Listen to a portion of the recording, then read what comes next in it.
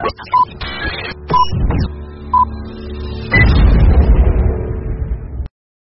morning, happy Friday, and welcome back to Adam versus the Man. You know, it's a good day when show prep involves watching South Park. That's right. Up to this morning, I hate to admit it, but I didn't get through it last night. I had too much on my plate. But I finished the South Park pandemic special this morning, and we're going to have some fun today. We got Andy Jacobs, who we were supposed to have on yesterday. If you got my intro to him yesterday, you have got to be really looking forward to this interview as much as I am. This is a signature gathering expert, petition guy, and he has done, we'll properly introduce him again, but he is always someone whose wisdom surprises me, and it surprises me how little microphone time he gets considering that wisdom. But we're going to hear from a guy who's gathered over 90,000, something ridiculous number of signatures, not just about what's going on right now and what the LP is facing with the 2020 election cycle, gathering signatures still under the dark cloud of the coronaphobia crisis. And, you know, I'm so grateful that I get to do this 5 days a week. We've got, unfortunately, CJ had to go back. He's got one more day of work. And today it is Comment Jim Freedom on producing and on comments. We're going to be taking callers. If you're ready to call in, it's super easy. Super freaking easy. We got this shit set up well. It's a StreamYard link. You click it. You check your audio and your video if you want, or turn off your video, call in with audio. Totally cool with that. Let me know what you thought about the South Park pandemic special. I certainly enjoyed it, and it's got me thinking it's about time. Although I don't know, I'm wondering maybe I should wait until I can convince my wife to join me on this journey on catching up on South Park. I feel like I've been delinquent going from knowing all of the lines to every episode in probably the first 8 seasons, like through when I was in college, and then kind of falling off the wagon. Is that the right way? You can apply that either way here, right? All right, well, let's get Jim up on stage here, because one of the things that shocked me about I don't want to say shocked. Well, I guess in our case, I am genuinely surprised that, and this is something we've been talking about in the Producers Club. I don't know, Jim, if you want to show people that first, by the way. You can join the Producers Club. You go to AdamVersusTheMan.com, Patreon, and give us $10 a month. That's where it's at.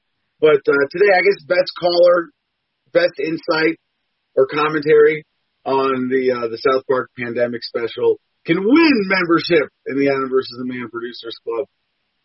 So, Jim, just to recap, you know that I have been censored and shadow banned and subjected to a whole variety of message suppression over the, holy crap, what is it now, 13, 14 years of full-time activism, most of which has involved some kind of regular, serious media production.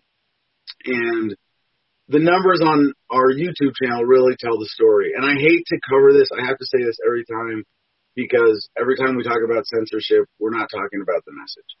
But the message that is being censored, you know, and I keep waiting for that Streisand effect, but there's this great illusion being foisted on the American people that the censorship problem is about conservatives being censored by liberal social media platform owners. And I think that's a diversion against the real censorship, which is the censorship of libertarians. And it's because this message of you don't need authority, of you own yourself, of taxation is theft, and government is fundamentally, as we know it today, illegitimate. That's the message they're trying to suppress. I mean, the coronavirus thing is a hoax. Getting to, not that the virus isn't real, I've been doing this a million times, but we got censored just a week ago more directly than ever before. You know, what I mean by before is, like, you can look at subscriber numbers versus view counts, and views even versus payouts. And you go, yeah, Jim, getting behind the scenes here, has there been anything that surprised you getting under the hood of our YouTube channel? Actually, today we had a surprise in the censorship realm, but it wasn't on YouTube. They're reaching us on Facebook this time, and I can show you the message we got here. Now, mind you, I got this message while we were live yesterday. In the middle, like, we're live, bling, guess what? Somebody's claiming ownership of your video. I said, what the hell are you talking about? And I disputed it and said, I'm streaming, I'm a co-host, and I'm streaming with the person that owns this video. I have explicit permission, etc. And they rejected the appeal. Here's the message they gave us. It says, dispute claim rejected. They say there's matching 47 seconds of video that belongs to somebody called Storyful. And I read this and I said, what the hell? I don't even know who Storyful is. That doesn't make any sense to me. Hold on. First, before you get into all that, 47, did we play any video clips in yesterday's show? Well, here's the weird thing. And I'm not sure if we played any clips in yesterday's show that could be done. But the first notification I got when we were live yesterday said it matched 32 seconds of video that Storyful owns. The next message I got today after I appealed it, my appeal was rejected, and they said we own 47 seconds of it. And then I went to your page where it was also broadcasted, and they rejected it there and said they own a minute and something of the. So there's different times even that they're saying that they're claiming they own. Well, just quickly as a theory of the trigger here, and trying to not ascribe to specific conspiracy what can be adequately explained by incompetence in this case. CJ was playing some video clips from news stories in the background or picture-in-picture while I was covering certain stories yesterday, I believe. And the thing is, if that's what's triggering this, this incident in and of itself might be benign as part of a bigger scam, which is you only get fair use rights, like your human rights. Because, we know as libertarians that intellectual property is a racket. Like, fundamentally, like, it's the only legitimate concept that you can call, like, ethical concept that you can call intellectual property would be as a construct in a voluntary agreement. Like, and I use this example, like, if Jim and I were writing a book together and we wanted to deal with rules for each other about sharing that information before we both agree it's done and released, right? We might call that intellectual property as a metaphor.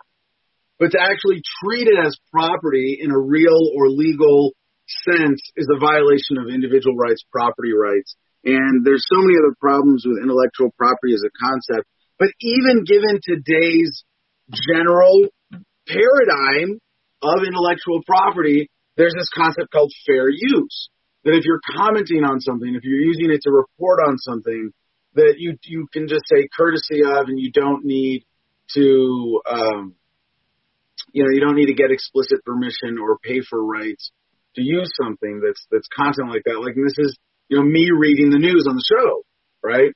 And when that right is denied to us but extended to other people because they're, approved media outlets, it's just one more blanket form of internet censorship that's going to disfavor independent producers. But that's interesting that happened on Facebook rather than YouTube as well. And I want to point out that, while I'm a news commentator, I'm going to read other people's news stories. You publish something as news, it's fair use for someone like me to read it on the air and comment on it. If I was just reading it and trying to just sort of repackage it and claim it as my own, that would be different. That would be not just illegal under the current bullshit paradigm, but it would be unethical as an act, not just against the content creator there, but against the audience as a fraud. And so I make a pretty, it's not a difficult, like, intense effort, but it seems I've made a very consistent effort and never have a problem. Like I cite stories, I don't pass other people's work off as my own. I don't say courtesy of Fox18.com. I just say from Fox18.com. Is it like I didn't say the magic word courtesy of like that like they're going to use. I don't think that's the case here though. So Jim, what do you think though would be behind this then, if not that? Geez. I mean, it's all speculation at this point. Who knows? Without going down the rabbit hole of conspiracy. The only thing we can look into is number one, who is Storyful? That's where we start. And Storyful is a social media intelligence agency headquartered in Dublin, Ireland. You can see down here it says in December 2013, News Corp, which is owned by Rupert Murdoch, purchased Storyful for $25 million. So Storyful is Rupert Murdoch. And I don't know how many people know who Rupert Murdoch is, but Rupert Murdoch is basically the news world. He's this evil-looking guy right here. He owns the New York Post, the Times of London, the Wall Street Journal, Dow Jones Companies, Fox News. That's if that's not a red flag for you. So basically, Fox News is trying to shut us up. Well, see, I don't know if it's that direct. It maybe all they're trying to do, it's not. And I'm not trying to excuse this as not evil or conspiratorial. Like, don't get me wrong. I'm just saying, what is? Let's be accurate in analyzing this. And I think what's still most likely, kind of an Occam's razor approach to this challenge of this mystery, is that they're just trying to control the flow of information overall. They're trying to consolidate, and that's what I mean. Rupert Murdoch is a comically evil character, and I mean like he's out of a comic book. Like even his name, right? Rupert Murdoch. Like that's not a good guy in any movie, okay? And like you make fun of his appearance there, but you have to and I don't want to make fun. Like we don't need to make fun of anybody's appearance, but it's worth pointing out that he's like kind of comically evil looking, like out of a comic book. And his whole story, if you research, and I don't even want to make this about him, but you look at what has the trend in media been, and I'm not the first to point this out by a long shot, but the general consolidation of media to be where 90% of television is owned, or 90% of TV and radio is owned by 4 major media conglomerates, and Rupert Murdoch's is one of them. Mm-hmm. Of course they're gonna, of course they're gonna do this. It's sad and it's predictable when YouTube, before it got bought by Google, before the government moved onto the internet so heavy-handedly, it was really kind of an open source thing. I don't want to say open source. That's not the right term. But there was still a lot of the you in YouTube. They've sucked a lot of the me out of the YouTube, and I think a lot of that, the humanity out of it. And it's still an incredible resource, and it's hard, when it's being used for political manipulation, or rather, and I don't even want to see it that negatively, but when it's humanity is being robbed of the internet's potential to host a truly meaningful conversation, or I should say a conversation as meaningful as it should be because certain perspectives and some information is being censored. And there's still, YouTube is still an amazing database. I mean, for homesteading stuff, YouTube University, right? You want to learn how to build something, how to figure, it's the wealth of human knowledge in every video format imaginable at your fingertips right there on YouTube. That's still an incredible step forward for humanity. And I don't want to diminish or demean that at all in attacking YouTube, or I shouldn't say attacking, but just pointing out how we're being censored, how others are being censored, and being critical of it this way. I know you're getting to Facebook, but with this latest example, but it's the same people behind it. What was the name of this group again? I mean, it's so Storyful. Storyful. Yeah. As in full of stories. As in full of shit. Full of shit. So, Storyful, we get these I could log in. I don't know if I can load it right now. We'll see. My Gmail account associated with my YouTube account, I don't even use it for anything because it's just, there was an alert on your video. There was an alert on your video. There was a copyright claim on your video. There was a complaint about your video. There was a copyright claim. And it's just one after another after another after another. And it's the internet has gotten kind of shitty over the last decade, maybe. I lament the golden era of YouTube and the internet, and there was a real libertarian, inclusive rise in independent media. I don't want to try to put some years on it, but but before we started getting shadow banned and demonetized on YouTube in 2013, and when Google AdSense replaced YouTube's organic, I shouldn't say organic, but original built-in. So here I'm reading I got it pulled up right now. Limited or no ads remain on your video. The Communist Party of China's long game on corona propaganda. Limited or no ads remain on 4 videos. 3 of your videos are suitable for all advertisers. Oh, really? Just 3 of them.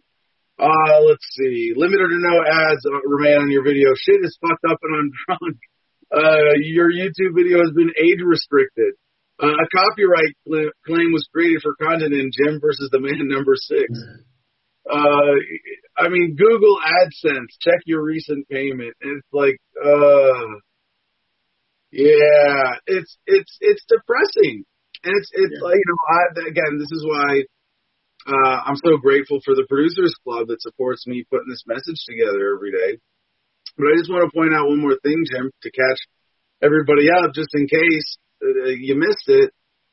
Week before last, we did a video about the false positives for corona and the British effort to test every citizen. And I covered 2 mainstream stories, and the only other data I brought in was pointing out that there has been a test that has been promoted by the U.S. government that has been shown to have false positive rates up to 1/3. And you go, well, gee, even if I'm wrong about all of this, even if these mainstream media articles themselves somehow are getting censored, why? Why is this getting censored? Why now? Why like this? Why ramp up censorship on us here at Adam versus the Man specifically, when before we had just been subjected primarily to shadow banning and demonetization? When I say that, people are going to think it was all roses on the censorship front. No, I still had a lot of videos pulled, complaints. I had to appeal. Some of them denied. Some of them accepted. There was a continuous struggle, video by video. But we got banned for a week for posting that one. And now CJ's coming back next week and full time, going to be figuring out ways to better build out the production behind this show to make sure that we're less susceptible, that it's less of a big deal, if we get cut off of on YouTube again. But I want everybody to really dig deep and ask yourselves, why is this message getting censored? Because I hope that you end up coming to the same conclusion that I have, not just that this is a threat, but that if this is a threat, then this is something that we have to protect and promote. And I don't want to make this about me or Adam versus the Man. I'm just one of many proof positive examples out there of someone who's being censored because they have a message that challenges the current power structure. But if you're enjoying this version of it, put your money where your mouth is. And I don't mean necessarily, buy merchandise or join us on Patreon or in the Producers Club, but share this show, share this message, and help it get out there. And if this isn't it, because what we're in now is, and I hate to give credit to Alex Jones's branding, but it's so brilliant. It's an info war. That's what this is. It's an and it's more than that. because at the heart of it, there's a battle for the soul of humanity. I don't think I could oversell it more than that, but that's still true. Like, I'm trying to think, like, is there a milder term that I could use to describe what we're fighting for here? No, but we are. To just bring it down from the spiritual to the political level, we're fighting for the future. We're fighting for our children. It's for the kids, But seriously, like, that's what this is about. That's why we do what we do. This is what compels me as an activist first and foremost to make sure that this message gets out there one way or another. So, Jim, am I overselling it? No, you're absolutely right. Even Noble Phoenix is pointing out. He says, Spike Cohen had a video out yesterday. It was up for 20 hours before it showed up in my feed. He has 5,000 subs, and the video had 10 views in 20 hours. Clear shadow banning. Wow, yeah, I guess Spike is getting it just like I have. Jim, that reminds me, I wanted to point out, like, on Facebook, like you pointed out, this is the whole reason we're covering this today, is because of your Facebook experience. But then I'm like, you know what, I really gave up on Facebook a long time ago. It's a place to post stuff. It's a free posting service. Don't give it any more of your attention than that. Don't engage in conversations. Don't look at your feed. I don't want to say don't use Facebook, because it has an undeniable utility. And this is one of my takeaways from watching the documentary, The Social Network. I'm sorry, The Social Dilemma. Still advise people watch that if you haven't. That's the one with the teen and preteen girl suicides. That's just so horrific. It's explaining that phenomena. But one of the things that I saw in the video is people had their alerts on their phone for any time they got anything happening on Facebook. Like, I had to turn, like, as a public figure, I had to turn Facebook alerts off a long time ago. But one of the things that I learned over time was to just turn off all alerts. And this is, a bigger point about being a smart, conscientious consumer of information. But really use social media networks. Don't let them use you. Be conscientious of the ads that you're being showed. Avoid them as much as possible. Don't let them dictate your attention, even through the feed and whatever stream they're giving you. Don't let YouTube put you on autoplay. You pull up one video of mine, and next thing you know, the related videos from the mainstream media version of what Adam's talking about. Like, and then next thing you know, you're spending watching hours the debate. Yeah, next thing you know, you're watching the fucking duopoly joint press conference, right? Yeah. So all of that being said, like, if you're going to use Facebook, use it conscientiously. But my experience there is, I had a page that I got up to 80,000 followers, and then it kind of died. Like, and you go, why are we not getting any traffic here? And so I just was like, you know what? All right, Facebook, I'm not going to play your game. I'm just going to have a personal page. As long as people can follow me, then what's the problem? And I have, 4,000 plus friends, 25,000 something followers. And, I guess, I didn't promote it, but and I might be working tonight. I'm going to be working today, but we're going to do Cigars and Sunsets. I'm going to be dirty, but we'll do Cigars and Sunsets tonight as a Facebook. Should we do it as a YouTube and just I guess this time I'm just going to go YouTube live. So I'm just going to do a special YouTube live, Cigars and Sunsets tonight at 6 o'clock. And super chats, always welcome, especially with your South Park commentary today. Jim, before we wrap up our warm opening and our promos and get to some news and some callers and our awesome guest, Andy Jacobs, any other thoughts on the censorship experience? Moose Girl 08 says it basically happens to any truth site. Any site these days that are telling the truth. Truth doesn't sell. Thanks for being you, Marge Life says. Well, thanks for making it possible. Yeah, and especially the people in the Producers Club making it possible. And making it possible for us to go ahead and get the Freedom Factory building an office here installed very shortly. The 8-week deadline was Wednesday, 2 days ago. I did speak to our rep there. We're in regular communication, and he said it might be another week, which is okay. and maybe a few more days for delivery. But when it gets here, hopefully we'll have enough money to do the initial build out of the floors and the walls and the backdrop for the studio and be able to move in and start using it right away this weekend.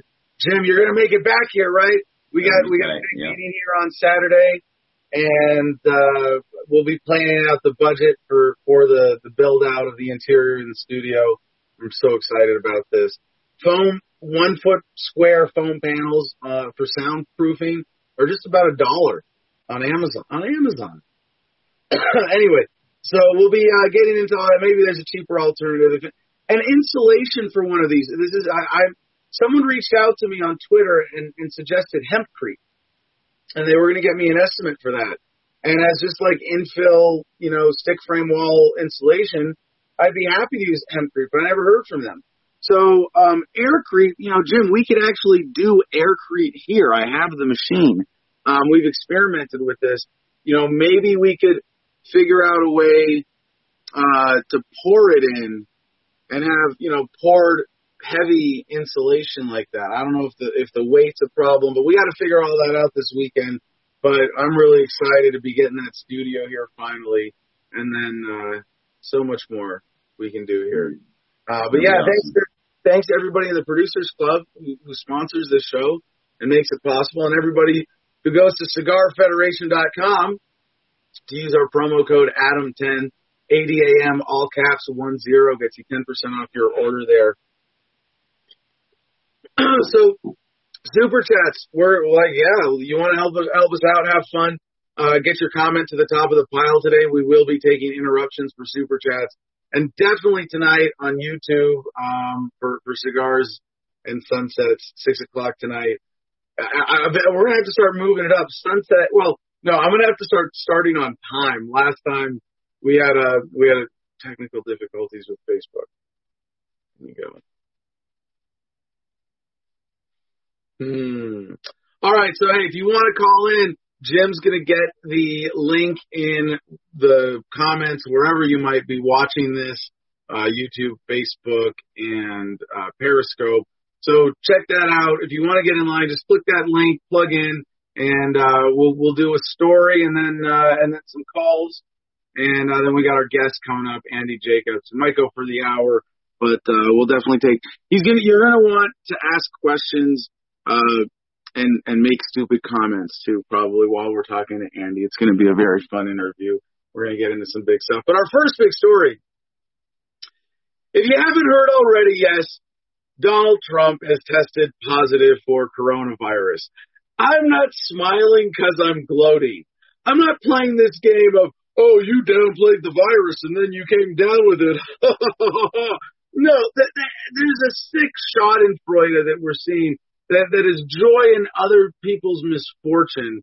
Yes, the Germans are the ones who came up with a word for that. It was a weird outpouring. Of schadenfreude for this and gloating from the left. I've been watching this on social media over the last, 12 plus hours now. So just to get to the heart of the story here, we're going to the AP, APnews.com. Trump says he and First Lady tested positive for coronavirus. President Donald Trump said early Friday that he and First Lady Melania Trump have tested positive for the coronavirus, a stunning announcement that plunges the country deeper into uncertainty just a month before the presidential election. Trump, who has spent much of the year downplaying the threat of a virus that has killed more than 205,000 Americans, said he and Mrs. Trump were quarantining. The White House physician said the president is expected to continue carrying out his duties without disruption while recovering. So, yeah, you can pretty much be the president by Zoom meeting, apparently. Yeah, obviously they can figure out a way, unless his brain is malfunctioning significantly, significantly more than normal, I should say, and he has to, temporarily hand over authority to Vice President Pence. But, obviously, got to point out the propaganda to say that the virus has killed more than 205,000 Americans. And I don't want to be one of these people overplaying the statistic that we got 6% from the CDC a couple weeks ago. Remember, only 6% of their recorded deaths from corona were from just corona. And, if you want to say, well, 94% weren't from Corona, they were with Corona. That's how you can't jump to that. It remains to be seen how many of those deaths were legitimate and with Corona, even as a significant factor. And I'll sort of, I'll give you, you want to say how deadly is Corona, as a bug compared to the flu. Well, if the number is somewhere between 6% and 100%, it's probably closer to 50%, which puts this in the realm of a funky, twice as deadly off-season flu. People don't even think of the flu as deadly. So just got to remind people of that perspective in order to look at the story and I think give you what I hope is a fair analysis, because, of course, conspiracy theories are abounding in the wake of this news. The AP, the way they're playing this up, not so sure about this commentary here. Still, Trump's diagnosis was sure to have a destabilizing effect in Washington, raising questions about how far the virus had spread. Through the highest levels of the U.S. government, hours before Trump announced he had contracted the virus, the White House said a top aide who had traveled with him during the week had tested positive. Yep, all right. And the tweet, very direct and positive from the president himself, was, tonight at Lotus and I tested positive for COVID-19. We will begin our quarantine and recovery process immediately. We will get through this together. And there are lots of bad jokes out there about, finally, the president and the first lady getting some alone time. Or people feeling sorry for Melania. Oh, now you really can't avoid your husband. But I don't even. Let's sidestep some of that worse commentary to get right into the heart of what's actually happening here and why. Because if Trump was not experiencing symptoms, he'd probably hide it. And his exposure, I'm looking at this from my perspective of relatively limited public information. Donald Trump is the president of the United States. He has a lot more data available to him than I do. And if he was exposing himself to it, he knew exactly what the risks were. The timing of this is really suspicious. And I have to give credit to the theories that say Trump's not even sick. He's just making this up. It's a very reasonable theory with all the dishonesty that Trump is engaged in, that he would fabricate his own positive test, or that he would just, he doesn't even have to lie. Hold on a second. Bear with me. Technically, he could pull all of this off without lying at all. He could find one of these tests that has the 1/3 false positive rate and just keep taking it until he gets a false positive and then go, I tested positive for Corona. Now, there's a little more to this story in terms of the background that I have to cover, because apparently it was one of his aides who actually tested positive. And again, could it all be fabricated? We're talking about Hope Hicks, one of his most trusted and long-serving aides, who was diagnosed with the virus Thursday. She began feeling mild symptoms during the plane ride home from a rally in Minnesota on Wednesday evening. Now, mild symptoms. It's funny, we haven't been talking about what constitutes the latest Corona symptoms, because they ran through all the being human and experiencing normal life might be a symptom of Corona things that they could tick off, right?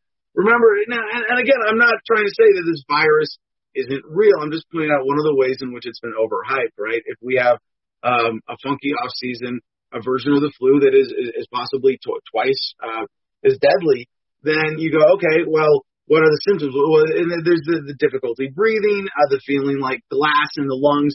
I believe that these are genuinely coronavirus symptoms, and it's that kind of thing. But then, well, what goes along with that? Well, anything that sounds like the flu. Headaches, soreness, tiredness, stress. Okay, stress isn't one of them, but things that result from the stress of normal modern American life. Runny nose, itchy eyes, anything that could be allergy symptoms, right? All of these things, so mild symptoms. it wouldn't be difficult for them to basically fabricate this thing and knowingly make this whole thing a lie, even if there is no lie directly in it. It could be this could have been Hope's idea, Hope Hicks' whole idea, like, Mr. President, I'm going to tell you that I am experiencing mild symptoms. And then the doctor on board here is going to diagnose me with COVID, and then you and Melania are going to take tests until you pull up a random false positive. And then you're going to come out of this in a week and you're going to test negative. And you're going to come out strong, and you're going to be able to reassure the nation that even as an old man, you were able to defeat this virus. Now, there's some problems with this theory. And the first one is that there's a significant thread in the propaganda out there that says you can get the virus, that either it mutates and you get another version of it and you're somehow vulnerable to it, or the virus stays with you and remanifests and gives you symptoms again that make you contagious. Now, if President Trump comes out and says, I'm better now, and I've wondered about this for myself, because I got out there at the beginning, I was like, this is no big deal, and I've been living like fully exposed, no symptoms, nothing.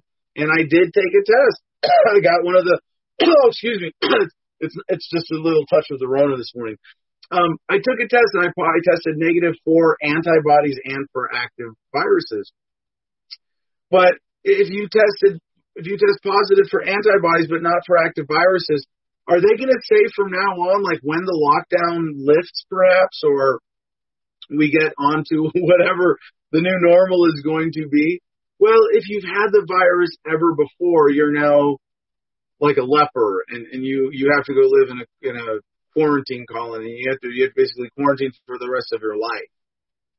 And now if Trump has significant data to prove that that's not a thing, although there is, I think, and we know from our friend Mercedes, who believes that she is at 3 separate bouts with this, although I don't think she had access to testing to test the negative in between. With the president, there's going to be no excuse, right, for him. I think he's going to have to talk about his story. Of course, the Trump administration has a great record of just lying, hiding, and covering things up. So I'm not saying that they have to be honest, but I think they're going to have to talk about it. Yes, he's positive today. Yes, he's positive today. No, now he tested negative. We're going to wait a day. Oh, he tested negative 2 days in a row. We're confident he's negative now. But then are people going to be able to, or willing to go shake hands with people who they know have tested positive in the past? So follow-up story with this, because I do think this fits into sort of a desperation that Trump is feeling going into the home stretch of the election. And maybe maybe he thought that this was his ace in the hole, that faking Corona and getting over it in a week and, not even having to quarantine. I mean, there's a month. It's as of today, a month and a day to election day. This is hugely significant in the timing, but there are a few actually related stories that I have to cover about the home stretch of the election that all do kind of relate to Trump's last minute strategy here, which obviously has something to do with catching Corona. And maybe there's and I gotta hand it to Trump for being a little older and wiser and perhaps more clever than I. Certainly for being better supplied with data. Now, capable of acting on that and speaking eloquently and consistently, I don't know, because he seems to be walking through a big pile of shit called the Proud Boys right now. I don't want to call them a pile of shit. That's not what I meant. No, but obviously around this, all this covfefe around the recent white supremacists question and the debate and the mentioning of Proud Boys by Chris Wallace. So I wonder, this clumsiness in messaging is not because Trump has great data. However, I wouldn't be surprised if he has some way that he's able to calculate what's the sympathy vote for me and Melania stuck in quarantine bravely battling through Corona. Like if I'm gonna be I'm gonna be watching this closely. But here's where Trump is certainly fucked up, and it does make this exciting to watch as a contest, at least from a distance. He was asked in the debate by Chris Wallace, will you condemn white supremacists, militias, and like the Proud Boys? And the verbal connection wasn't really clear to say that they're all white supremacists. But then Trump went on Hannity. This is from thehill.com. Trump, quote, I condemn all white supremacists. Now, he said this a number of times. But here's the exact quote. I've said it many times, and let me be clear again. I condemn the Ku Klux Klan. I condemn all white supremacists. I condemn the Proud Boys. I don't know much about the Proud Boys, almost nothing, but I condemn that. This is after, remember, he said, stand back and stand by to them at the debate. Now, this has actually got his base. People who don't even identify as Proud Boys very upset. I've seen my friend Cassandra Fairbanks tweeting about this, dismayed, and disappointed with President Trump. And there are two glaring problems with Trump's messaging on this. One, the contradiction from the debate to last night on Hannity calling in saying, I condemn the Proud Boys. Really? After saying, I'm not going to condemn them and because I think he did kind of a clever thing, as he often seems to do by accident, by verbal slips, by his awkward habits of putting sentences together. He didn't let the Proud Boys be grouped in with the white supremacists, but here he doesn't separate them. He just says, I condemn the Proud Boys. And so there's that flip-flop of throwing a major enthusiastic part of your base under the bus. And to any proud, like Enrique, come on the show, man. I want to talk to you. We've been trying to get you on this show for months now. I'm talking about the head of the Proud Boys. And they're very libertarian, not categorically, they're not libertarian, but they're very close. And I think this experience that a lot of the Proud Boys are going through right now might be the ultimate chance to get them to defect to libertarianism, to consider what are the problems with your ideology. If your ideology leads you to support someone who can so easily throw you under the bus, why?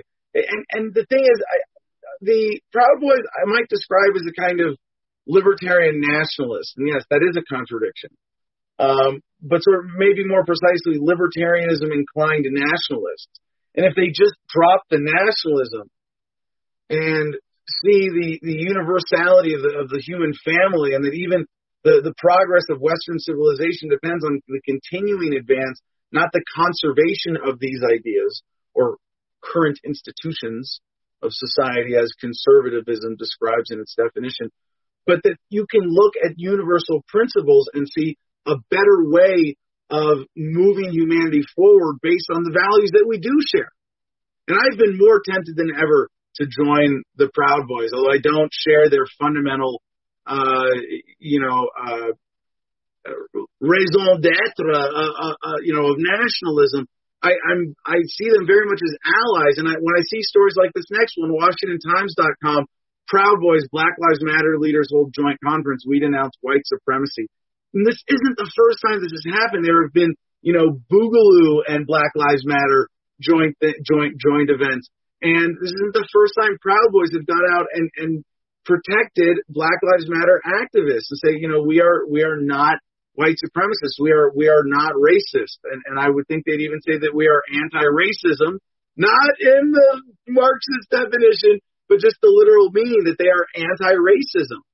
They are led by, a lot of minorities in their national leadership and in their local chapters. So, this is, it should tell you something when you see a group, so slandered by the mainstream media. And again, the international chairman, that's his title, of the Proud Boys, Enrique Tarrio, is a black Hispanic. And you go, what the fuck? Really? You're trying to tell me that this group is white supremacist? And, someone in the Producers Club showed us a link about Gavin McInnes, who I've interviewed or been interviewed by. I guess we should get him on the show too. Yeah, Gavin, if you ever get a chance to watch this, we'd love to have you on. But to hear Gavin now, as a co-founder of the Proud Boys, Vice, he was also, co-founder of Vice, and I guess founder of Proud Boys. To see the way that he gets slandered and misrepresented in the media, you go, yeah, maybe this is a diversion of, how they're censoring and shadow banning libertarians by making it look like the problem is censoring conservatives. But in this case, these guys are so close to libertarian. I think they are being censored and slandered and misrepresented, not just as a political football, but because their message is a threat. Because the message of Gavin McInnes, of Enrique Tarrio, of the Proud Boys, of the Boogaloo movement, these are a threat to the establishment.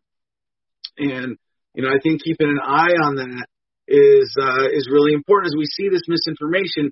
I know this is going to be a bit of a long composite opening segment. We've got just a couple stories I got to wrap in here. From the dailybeast.com, right-wing Trumpist news site busted as Putin troll farm operation. It's the latest evidence that the Kremlin isn't just supporting Trump, it's trying to sow as much chaos as possible in the weeks ahead of Election Day. And there was the story we brought you yesterday about China's, the one I just mentioned in censorship that's now demonetized, China's long game in the propaganda war around Corona and how they how they exported their, strict lockdown measures. By the way, I guess this is also even more of a side story, but related to this, the Jerusalem Post, jpost.com, Netanyahu, if coronavirus lockdown doesn't work, we'll make it stricter. What? Oh my gosh. Yeah, this is how government works. It's like to a kid with a hammer, every problem looks like a nail. When you're trying to solve problems with people and you're just beating people down, you go, oh, well, the beatings will continue until morale improves. Really? I don't even have to read this story. The headline says it all. If coronavirus lockdown doesn't work, we'll make it stricter. So, but back to this story about the troll farm, because there was so much in the story that we didn't even get to from tabletmag.com about the Chinese propaganda effort around Corona. Like thousands, tens of thousands, hundreds of thousands of fake Twitter accounts exposed. You got to be a conscientious consumer of information. You can't, and the thing is, what they're doing is they're bullying politicians into different policy. There was, Kristi Noem, not to sing this tyrant's praises, but she did one right thing in resisting lockdowns, and her Twitter was swarmed with accounts saying that she's part of a genocide. She's killing people by not locking down the state of South Dakota. And you go, where's this coming from? There's a massive Chinese propaganda effort to get people to support lockdowns. So, just question everything. Things are going to get really interesting in this last month of the debate. It's an honor and a pleasure to be anchoring the internet 7 days a week with you talking about this, because it's going to get crazy. We used to talk about the October surprise, like there's going to be this one leaked tape or this one revealing news story or this one breaking investigation, and now it says boom, like starting mid-September, boom, boom, boom, boom, October surprise after October surprise. I guess they gotta ramp it way up for 2020. Just crank up the propaganda. And so this one last story, I'm going to wrap into this composite opening segment here from Mediaite, because this is something that would be an October surprise any other year. This year, it's barely going to be a blip in the 24-hour news cycle. Leaked calls reveal Melania Trump's private war on Christmas. Who gives a fuck about the Christmas stuff? You know, I don't even care to get, if this was the headline, like the only October surprise, I might get into this. I might look into the story. Like I might care enough. I'm looking at some of these quotes. It sounds like she just doesn't care about the ceremony and being first lady of Christmas. Like quote, I'm working my ass off on the Christmas stuff. That, you know, who gives a fuck about the Christmas stuff and decorations, but I need to do it, right? You know, and it's funny, a little irony about the war on Christmas, silly side of the culture war. No one's looking that far ahead. I shouldn't say nobody. The White House is obviously planning for Christmas. Melania is planning for Christmas. And in the current shitstorm of Decision 2020, just another fart in the wind. All right, so let's get, I know we have one caller waiting. Let's see, we've got 6 minutes before we get to our guest. Jim, do we have more than one caller? I know Mercedes is waiting. If you want to send me messages, I'm watching Telegram right now. But yeah, let's talk about the South Park pandemic special. I got to watch last night and this morning, and it was a lot of fun. You know, there's one other news story I want to share about this, because someone put this in, CJ put this in the Producers Club. Jim, are we doing all right? I don't see any notes from you or Mercedes coming on screen here, but let's hope we get Andy plugged in as our guest in just a few minutes. Really excited for this interview to wrap up our week. But CJ, okay, hey, welcome, Mercedes. Okay, before we get to Mercedes' thoughts, I got to share this one note because I read part of the story that CJ sent after watching the South Park pandemic special. And it says, South Park breaks the fourth wall with rare plea for people to vote. And I thought that meant like Trey Parker and Matt Stone came out and, you know, actually said, hey guys, don't forget to vote. That's not the case. I think this is the part of the genius in the art that South Park makes, is appealing to everybody who wants to just laugh at and lampoon the absurdity of our current situation. Or before this, it was just one aspect of society. Now it's kind of everything. Mm-hmm. But they're saying that Mr. Garrison, you remember, I guess, spoiler alert, right? But you can't really spoil this episode. You know, I don't think, because it's running commentary that's pretty insightful just about everything. There's no single huge critical storyline or bigger point, but at the end of it, Mr. Garrison comes out with a flamethrower. I guess I won't say what he does with it. That would be a spoiler. But Mr. Garrison, yeah, see, it's hilarious. Mr. Garrison coming out as President Trump, as President Garrison, comes out and says, don't forget to get out and vote, everyone. Big election coming up. Like, no. That's an in-character joke. That is not South Park breaking the fourth wall at all. That's totally in line with the randomness of their humor. But I don't know. What did you think of that? The whole episode, so being in Nebraska and not having a mask mandate, and just the businesses have been enforcing the mask mandates. Like, it's been businesses decide if you need to wear a mask or not, and if they say you need to wear a mask, they provide them. Whatever. But the whole thing with South Park and how they portrayed it and the craziness is exactly what is happening in Colorado and Nebraska right now. So it's South Park in its purest form, because the country has just given it to them, man. And they took it and they ran with it, and it was so beautiful. I'm so glad. I was like, hey, you guys need to watch this, because it did not disappoint. And I just... fucking Randy, man. Without giving spoilers, I can't get into it, because the whole episode is just everything that's happening in our country right now in Lifetime. A tour de force. Tour de force. And the South Park in fine form. And for me, the fact that I'm drinking a beer, by the way, because it's Friday. You can't drink all day if you don't start in the morning. Yeah, right? So it's actually 2 minutes to noon here. So I kind of waited a little bit. I did have coffee. But the thing that was imparted on me and my little ADHD South Park brain was that they did tell us that we needed to get out and vote and didn't have to break form to say it because it's what's happening. But what happens when South Park crosses that line and they're like, hey, we really need you to fucking vote, guys. Like, this is not a game. But they didn't. You could just as easily, and I'm thinking about my younger self as a teenager watching South Park. If they didn't say come out and vote in the voice of Randy Martin, like they've had serious political messages embedded in the show in the mouths of sort of respectable, endearing characters. Yeah. In this case, they're doing Mr. Garrison as President Trump, saying, don't forget to vote. That might be them saying, fuck voting. Trump wants you to vote. Trump's an asshole. Whatever you do, don't do what he says. There's a significant chunk of the South Park audience that is going to do just that. It's going to take it like that and go, oh, okay, or blow it off anyway.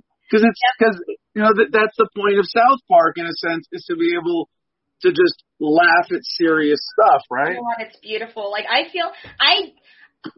been so stressed out this year about everything going on that I was glad I got to laugh about it. I'm glad that they made fun of everything. It made my little dark heart just so much happier. I needed South Park. They rescued me like my whole life.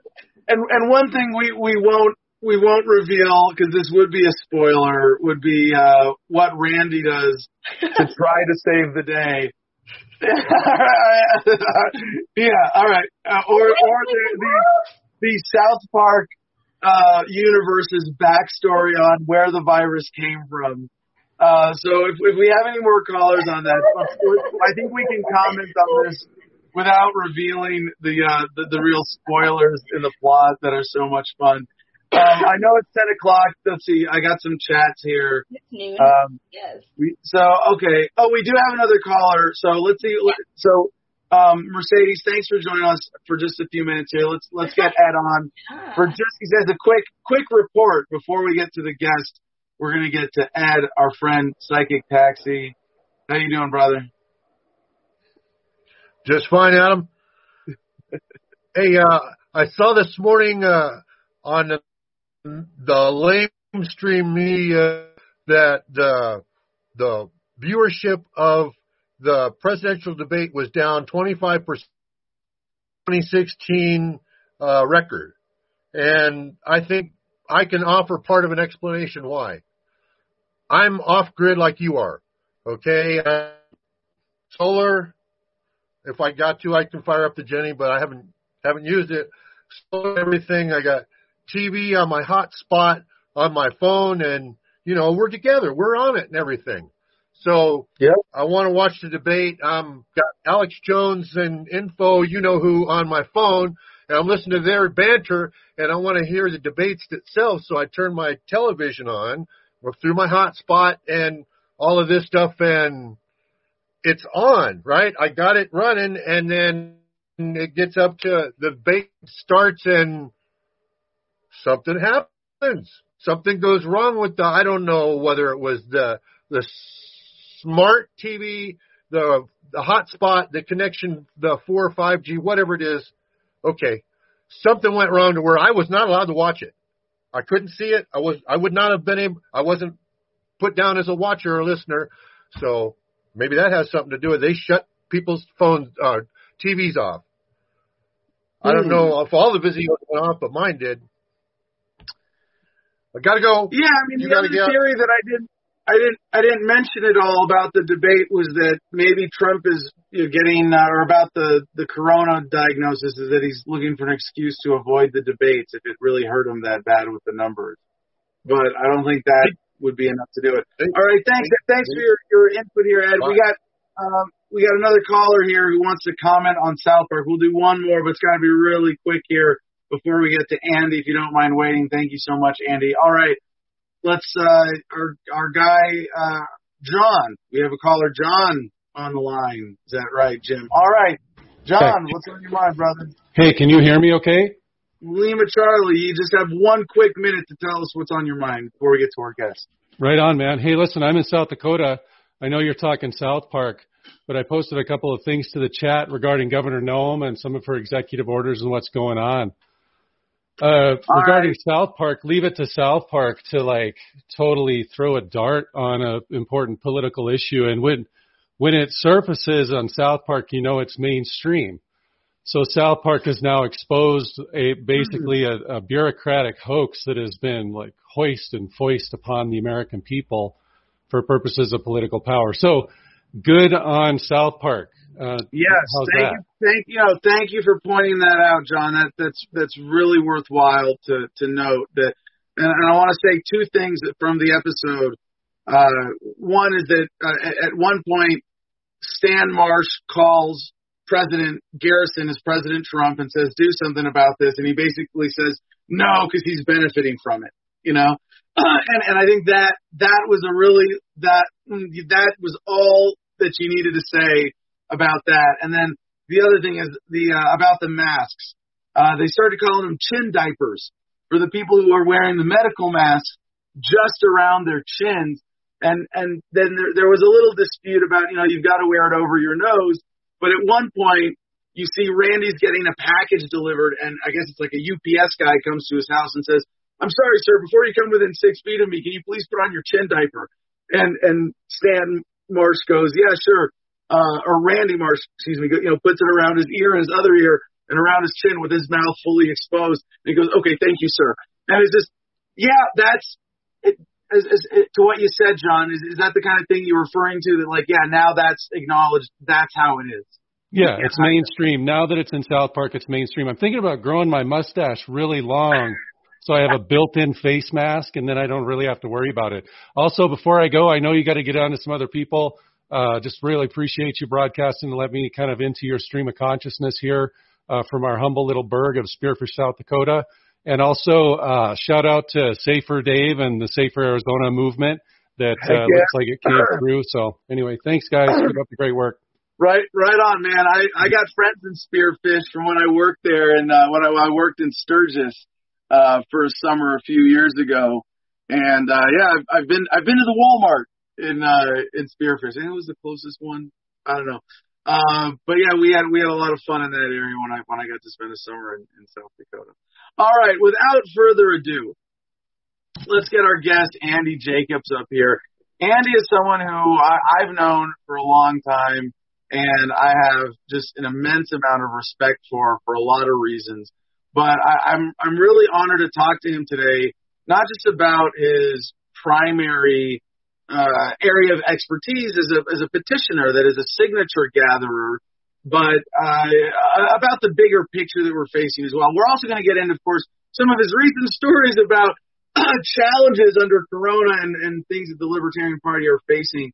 But to give him his proper introduction to someone who's been an activist with the Libertarian Party for a long time, he's not just a boots on the ground petition gatherer, but a real ballot access expert. He has personally gathered over 90,000 petition signatures just in his work to get LP candidates on the ballot. But he's also gotten tens of thousands for other initiatives, referendums, things like that. Sometimes being a hired gun, but never in violation of libertarian principles.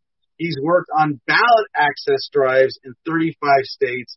He was active with the Ron Paul campaign in 2008 and 12, and in 2012, he was the ballot access coordinator for Ron Paul's campaign. Andy, thank you for giving us your time today. I really appreciate you joining the show. How you doing, brother? Hi, I'm doing good. Can you see me and hear me well? Yeah, it looks great. Okay. I'm in the car, so.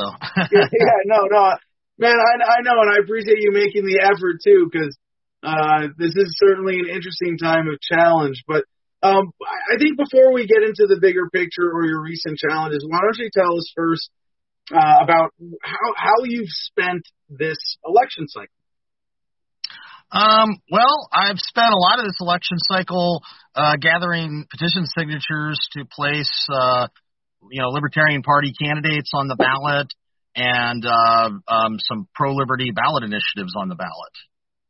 So, of course, except when we were prevented from doing it because of the whole COVID thing, when things got really crazy, and a lot of petition drives around the country actually shut down for a couple months or so. I believe the last time I saw you in person was at the Illinois Libertarian State Convention. Is that right? No, it was California. California. Okay, you were at the California one. And for those of you who have been to state conventions, you might recognize Andy as the guy who had libertarian gatherings as like walking around with an armload full of petitions, being like, "Can I get your signature? Well, then, quick, take 2 minutes, sign all these too," and getting you on, to help him out and to help out all these causes that he's involved in. But who are you gathering signatures for, and how did you get shut down, and what kind of efforts have you been involved with since the since the virus got here? Well, what was I gathering signatures for when things got crazy with COVID or I was actually in California. I was in California at the time doing some ballot initiatives, and like I said, things got crazy with COVID, and so it shut down. And then that was in March. That was around late March, and then it some petition drives started restarting actually in May. And, in June, I went to Nebraska and I worked on a medical marijuana initiative and a casino gaming initiative. So that was the first thing I did, after the COVID shutdowns. And, interestingly, in Nebraska, I would say it was like maybe 70 to 80% of the people in Nebraska were not wearing masks. And for everybody out there that's, paranoid about the whole COVID thing, I think it's been wildly exaggerated. We'll get back to that. Okay. Yeah, but most of the people in Nebraska were not wearing masks. And so we were able to get signatures and qualify, a medical marijuana initiative and a casino gaming initiative for the ballot. I know they did have enough signatures to make the ballot. I think there were challenges on the legal language of the petition, not on the petition signatures. So I'm not sure what the status of that is. But after that was over, I went to the Libertarian Party National Convention in Orlando, and then I went on the road and petitioned for the Libertarian Party in Wisconsin and Iowa. And so I've done some other things, since then. And then I'm actually back in California right now working on a statewide referendum to repeal a bill that the governor recently signed that bans flavored tobacco products, for vaping, for cigarettes, for it also includes flavored rolling paper. All of this stuff got banned. And the bill is kind of hypocritical because it exempted expensive cigars, pipe tobacco, and right. So the rich people can still have their stuff, because a lot of that, is smoked by wealthier people. Not all, but a lot of it. But the heck with everybody else. So anyway, yeah, that's what I'm doing. And as for the Libertarian Party, is going to be on the ballot in all 50 states plus Washington D.C. And Jo Jorgensen is the only minor party, third party, whatever we call it, or independent. She's technically not an independent, but they often lump independents in with minor parties. Candidate who's going to be on the ballot in all 50 states plus Washington, D.C. And now let me just dispel a little a ballot access myth. A lot of people don't understand ballot access. Okay, going into the election cycle, the Libertarian Party already had ballot access in a lot of states. So it's not like the Libertarian Party necessarily has to petition every state during every election. The Libertarian Party came into this year already having ballot access in something like 15 or 35 states, somewhere around there. And also, a lot of the ballot access work is not done by the presidential campaign. Most of it is done by the LNC, the Libertarian National Committee, or by the state parties. And ballot access is pretty complicated. You got to look at each state's laws, and it's very complicated. And I remember in the last election, when Gary Johnson was running, there was this kind of rumor floating around or misconception that, well, if Gary Johnson gets 5% of the vote, that'll get us ballot access nationally. That's not true. That's not true. Every state has different ballot access laws, and some states, like for instance Pennsylvania. Jo Jorgensen could carry Pennsylvania. She could win the state, and get the electoral college votes. And the Libertarian Party still wouldn't have ballot access in Pennsylvania, because in Pennsylvania, all candidates for every office have to petition their way on the ballot, even the Democrats and Republicans, including their presidential candidates. So in Pennsylvania, the only way to get recognized major party status is you would have to get 15% of the electorate, which would come out to like over 800,000, maybe 900,000 people, to register to vote under the Libertarian Party banner. That would be checking off the Libertarian box on their voter registration form. And that's extremely difficult to do that. And then the only thing you'd win is you'd have major party status. You would get a primary. Then you would have to collect signatures to put the candidates on the ballot in the primary. So some states you can get on the ballot through a number of voter registrations. That is, people registering to vote and putting Libertarian on their voter registration. Now, half the states don't register by party. About half of them do, about half of them don't. And then some states have where if you get a certain percent of the vote for a statewide office, it's usually governor, could be president, or it could be another statewide office, then you can retain ballot access through that. But another myth was that the Gary Johnson vote total got the Libertarian Party ballot access in every state, and that wasn't true either. They picked up, through Gary Johnson's vote total, it got the Libertarian Party ballot access in, I think it was like 5 or 6 states that they were able to retain ballot access off the 2016 presidential vote. But in some of those states, it's a little bit complicated. Like one state they did that in was Connecticut. So Gary Johnson got over a certain percent of the vote. I think it was 1% of the vote in Connecticut. But all that did was it got the party ballot access for president only in Connecticut. Didn't get the party ballot access for every office. So Libertarians in Connecticut running for offices other than president would still had to have petitioned this year. So anyway, bottom line, the ballot access laws are pretty complicated, and a lot of people don't understand that. Check the laws in your state, if you know what I mean. So anyway, well, I don't want to get too sucked down into those technicalities, because that's part of how you get screwed. And I think it's enough for people to appreciate that one of the ways the duopoly keeps Libertarian candidates off the ballot is by having you jump through complicated hoops where it's, and we brought you the story just a few days ago where also in Nebraska there was a massive that cannabis effort to get medical or to get cannabis marijuana, on the ballot, and it was defeated by a legal effort that was funded anonymously. And by the way, that didn't have anything to do with the actual signatures. They did have enough valid signatures to be on the ballot. They did a challenge on the language, the wording of the petition. And there's a whole other level. Exactly. There's a whole other, there's a whole other level of tragedy where this incredible effort was invested in gathering something like 170,000 something signatures, and we only needed 122,000, and they still got kicked off the ballot essentially. And it had to do with the wording of the petition. And ballot initiative petitions are actually kind of a bit more complicated than a party or candidate petition. But there was actually something similar that happened to the Libertarian Party in Ohio back in the early 2000s, where they did a petition drive and they had a certain legal language on the petition, and it turned out that the state had just changed the wording of the party status petition in Ohio. They just altered it very slightly, and I guess somebody in the LP of Ohio didn't know that, and so they were using a form from like the previous election, and that was used to knock the LP off the ballot in Ohio. This was back in, I think it was maybe 2002 or something like that. But anyway, ballot access laws are complicated. Now, and they're sometimes they're too difficult. I mean, sometimes they're definitely too complicated, too anal.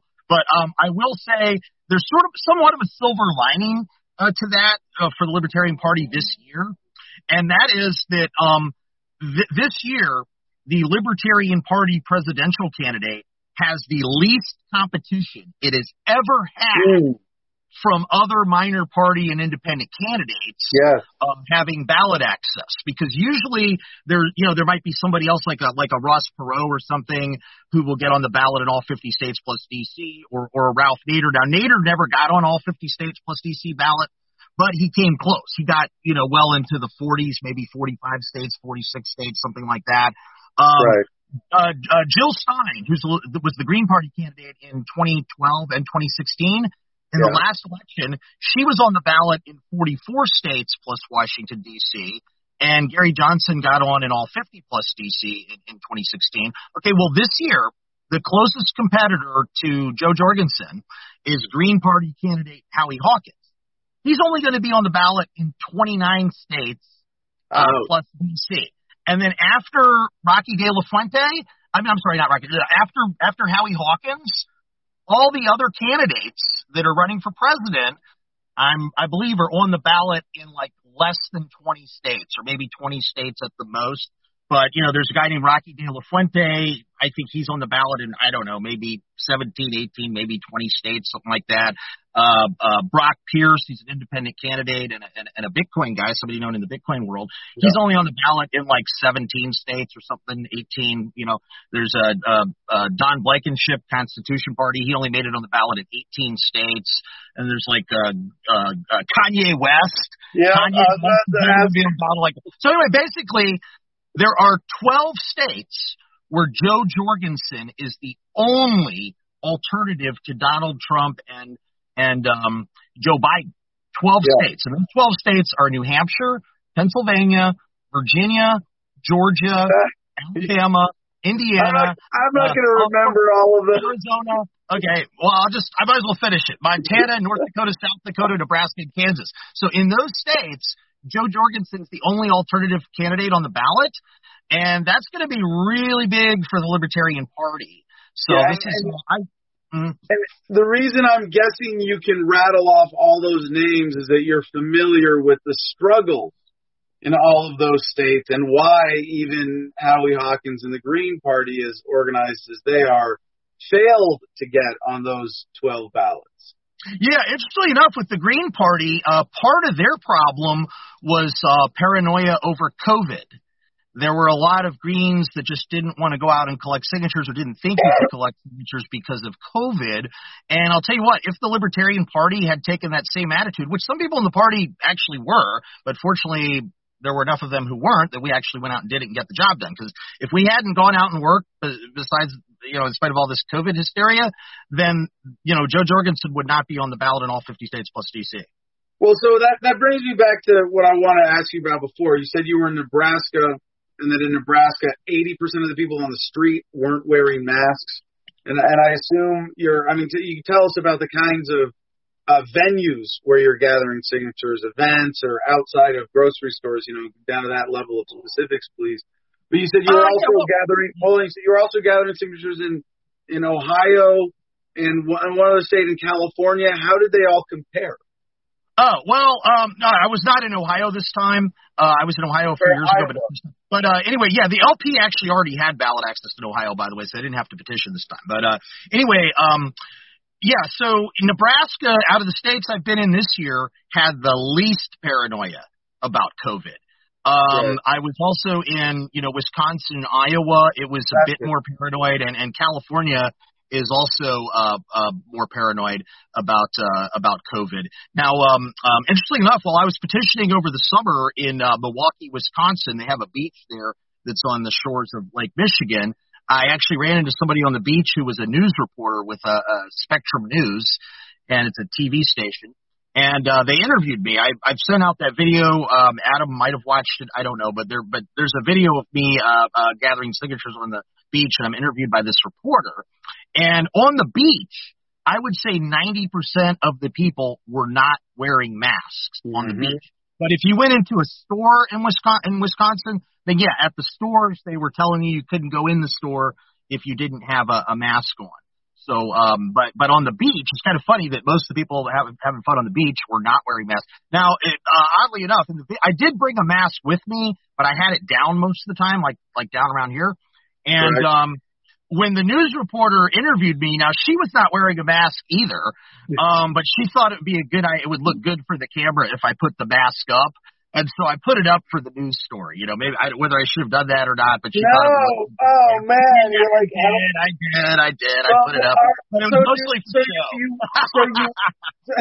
So this was similar to, what my position would be, like, if I was knocking on doors as a candidate or gathering signatures and, just as a customer in stores that I'll never wear it proactively. But I usually have, sometimes I don't have one on me, but I usually have a bandana. And if someone asks and says specifically to come into my private business or to come into this government facility that you have to do or we're going to steal from you, the only way is if you wear a mask. I would. So you're wearing a mask to show that you're willing to, but you had it off most of the time. Would people ask you to put it on to sign your stuff? Some people did, and then some of them I just saw them wearing a mask, so I figured I better put mine up. So I was just kind of reading the crowd as I went. But I'll tell you, most of the time when I was in the beach area in Wisconsin, I had the mask down.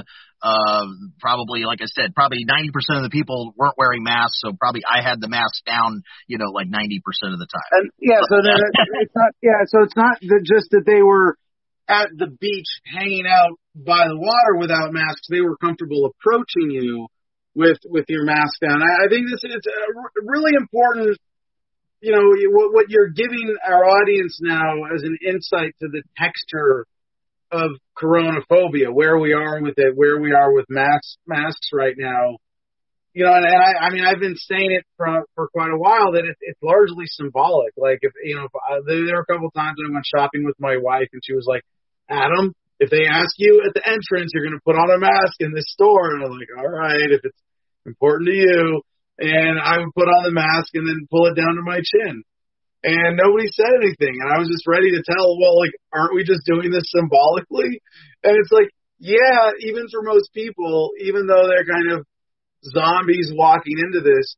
But, Andy, can you help? I don't know. Well, I guess before we move on, you said you had one story that you really wanted to share about getting harassed by authorities, and that this is something that petitioners for Libertarian Party Canada, well, petitioners in general, but especially libertarians, that they deal with on a regular basis, right? Yeah. I mean, frankly, you can be harassed if you're doing any petition for anything, even if it was for you could be doing a petition for Donald Trump or Joe Biden or something and be harassed. So now you may be more likely to get harassed if you're doing something that the people in government don't like. But yeah, you could get harassed doing any petition. But anyway, yeah, the thing is, which time? I've been harassed so many times, it's hard to keep track of them. I probably had the cops called on me. Oh, geez, maybe 200 times or something. Now I've only gotten arrested twice. And that might say only got arrested twice. Well, most people who've done a lot of petition signature gathering have been arrested at least one time. So it's almost like a badge of honor. It's almost a little bit unusual if you don't get arrested. But anyway, I got arrested for petitioning in Maryland back in 2010, and I got arrested in Arkansas in 2015. And both times I was petitioning for the Libertarian Party. And in Maryland, I was gathering signatures in front of a public library. And now the funny thing is, myself and another guy were gathering signatures. It was a place called Howard County, Maryland, which is in between DC and Baltimore. And anyway, we had gathered signatures in another city in that same county and not had any problems. The cops saw us there, didn't say anything. We actually ran into the head librarian of the county library system, and she acknowledged that we had a right to do it. So I went to a library that was in the same county, but maybe 10 miles away from this other library. And they said I couldn't do it, blah, blah, blah. They called the cops. The cops came out. I tried to talk to him. I said, hey, I'd like to talk to whoever is in charge. They said, well, the sergeant's coming out. The sergeant came out. And I usually will carry some papers that will have some relevant court rulings or statutes on it or something that indicate that we have a right to gather signatures in such and such location. And the sergeant wouldn't look at anything. He wouldn't listen to what I had to say. Told me I had to leave. And I asked if they could put it in writing. They wouldn't give me anything in writing. So I pulled out my phone. I said, okay, I'll leave, but I want to record you telling me to leave because I think this is an illegal command, and I'm going to, hand the footage over to an attorney. Right. And the cop grabbed me. He started trying to rip the phone out of my hand like this. Okay, I didn't want my phone to fall on the concrete ground and break. And so then the second cop grabbed me. I was trying to put the phone back in the case so it didn't get smashed. Okay, I was just getting the phone back in the case, and the first cop goes behind his back, pulled out a can of mace, and then sprayed me in the eyes with it.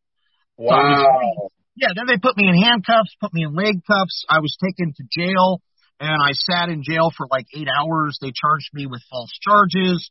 And fortunately, in that situation, I was fortunate enough to get some help from the ACLU. And they got all the charges got thrown out. Now, unfortunately, I was never in a position to do anything about it, and I unfortunately didn't get any help from anyone in the Libertarian Party, and that's very, very disappointing to me. But all the charges got dropped, and then I got arrested in Arkansas for gathering signatures at Arkansas State University in Jonesboro. And in that situation, I had gathered signatures at this university in 2011, and there was another person with me. We were there for a few days. They never said a word to us. We never had any problems, nothing. And we probably got like 1,000 signatures there. Okay, well, anyway, then I went back to the same university a couple years later, and I was getting signatures. Everything was going well, and they said, oh, you have to stand in a free speech zone. And the free speech zone is designed to put you in a location where you can't talk to anybody. So I was in a busy spot on the campus, and I was getting, I was doing pretty good. I think I was getting like 30, 40, 50 signatures an hour. Well, when they moved me to the free speech zone, there was hardly any foot traffic there, and it was near a construction site. So I was having to shout whenever anybody walked by because of the construction noise. It dropped my signatures down to like maybe 7 signatures an hour. So in Arkansas, we were actually fortunate. Now, the ACLU typically is so backlogged with cases that they don't have time to take every case that comes along. But so we usually don't get any help from the ACLU. They usually do nothing. But in Arkansas, we were lucky enough to get some help with the ACLU, and they had contacted some other colleges in Arkansas that were giving us problems, and those colleges backed down. So I thought, well, I'm going to try it here. So I contacted our contact person at the ACLU. They contacted the college. The college refused to back down. They were, they said, no, you can only do it if you're in this free speech zone. So I ended up leaving Jonesboro. The situation was unresolved. I came back 2 years later, another petition drive for the Libertarian Party, and I went back to that college. Now, in the interim, I found out there had been some court cases that had gone our way in other states where colleges got sued over the free speech zone issue. And some of those states were in the vicinity of Arkansas. And so I figured, well, maybe this college got maybe they've got the memo now that, you're supposed to allow free speech on college campuses. So I went back and I figured, well, the worst thing they'll tell me to do is to stand in a free speech zone. Okay. Well, unfortunately, I was wrong. They told me I couldn't be anywhere on the campus, like that you could not collect any signatures anywhere on the campus. And so I was saying, well, hey, we're supposed to have a right to do this. And anyway, long story short, the cop told me, they wrote me out a trespass citation. And I said, I was holding the trespass citation. I was about to leave the campus. And I just said, okay, I think this is an illegal trespass citation, but I'm going to leave the campus now. But I do intend to show this citation to an attorney, and if the attorney concurs that this is an illegal trespass citation, I may return to the campus to collect signatures at a future date. Well, not long after I said that, the cops, without giving me any warning or anything, grabbed me by both arms. One of the cops bent my arm back in a position to like practically break it, and they put me in handcuffs, and I was locked in jail. They took me to jail, and I was in jail in Arkansas for like 2 days, and they charged me with a bunch of false stuff, and once again, disappointingly, nobody in the Libertarian Party, stepped forward to help me. But, it took like a year and a half to get the charges dropped, but they did eventually get dropped. And actually, there's been a little bit of good news in Arkansas since then. The governor of the state, who's a Republican, actually signed a bill saying specifically saying that the colleges in Arkansas have to allow free speech. Now, I don't think he did it out of principle. I don't think he did it to help libertarians, certainly. But I think he did it because, college campuses are generally, very left-wing, very Democrat. And Republicans were actually having problems on college campuses in Arkansas. I know the group, what's that group with that guy, what's his name, Charlie Kirk, Turning Point USA? Turning Point USA. They actually were getting run off of college campuses. So anyway, you can get hassled a lot. I mean, just recently here in California, I was run out of a location that I've gotten signatures at before in California, including just a few months ago. And the cop used the excuse of COVID to run me out of the location. They said, you're supposed to have a right to do this, but your rights have been suspended because of COVID. So anyway, it's a battle. It's a battle. That's one of the toughest things about ballot access is actually being able to go out and find places where you can talk to the public. Because if you can't talk to people, you're not going to get enough signatures to get on the ballot. Now you can go door to door petitioning. I've done a lot of that where you're knocking on doors in neighborhoods. But there's some limitations to that because, most people aren't home Monday through Friday, until 4:00 in the afternoon. And, you can't knock on anybody's door past 9:00 at night.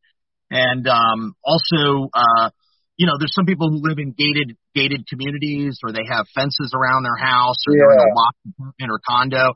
So you can't, somebody else say, well, just go knock on doors. Well, you can do that, but there's limitations to that. So, Andy, I want to go back.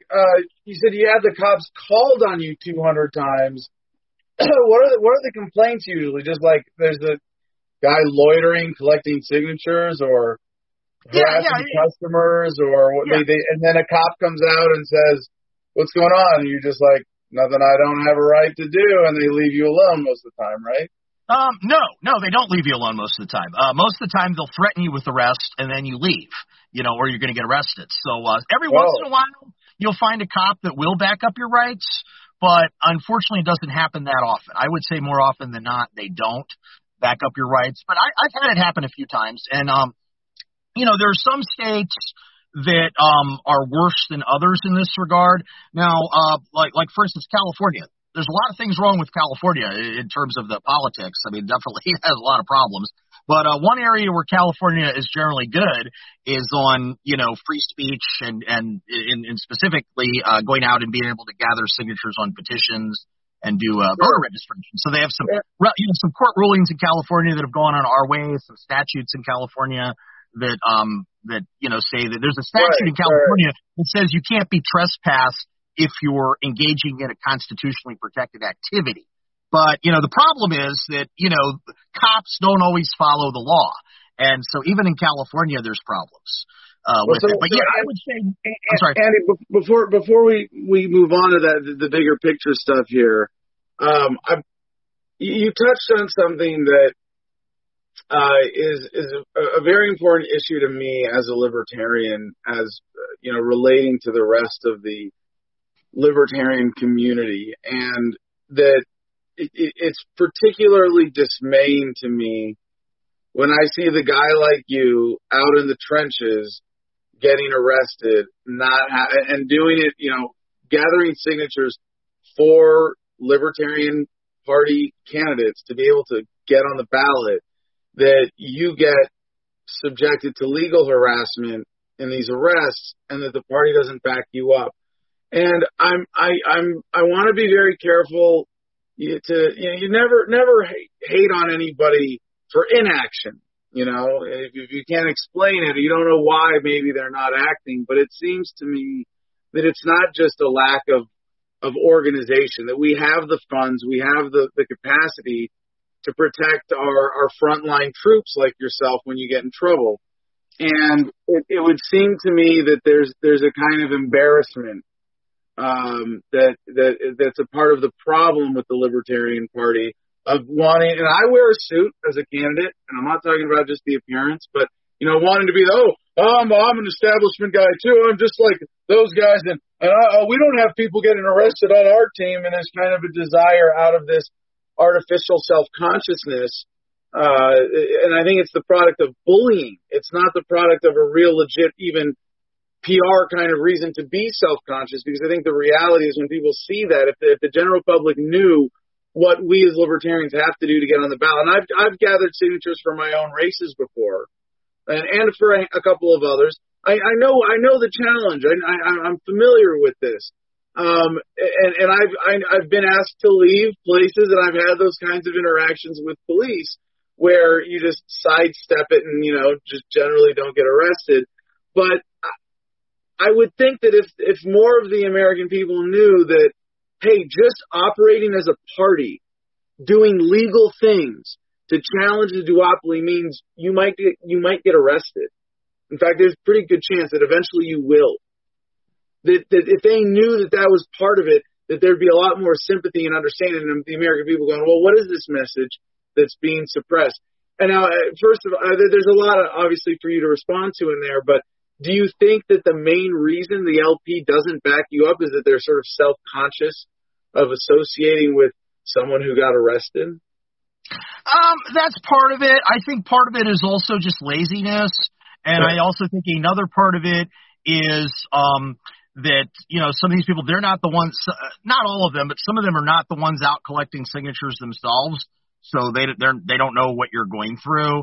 And then another part of it is people are afraid of the state. A lot of people are just afraid to take on the state, Now, there was, in the entire history of the Libertarian Party, I'm aware of one libertarian who actually did file a lawsuit about being run out of a location, and that was a guy in Connecticut. His name is Dan Reel. He was, I don't know if he still is, but he was the state chair of the LP of Connecticut. He might still be. Mm-hmm.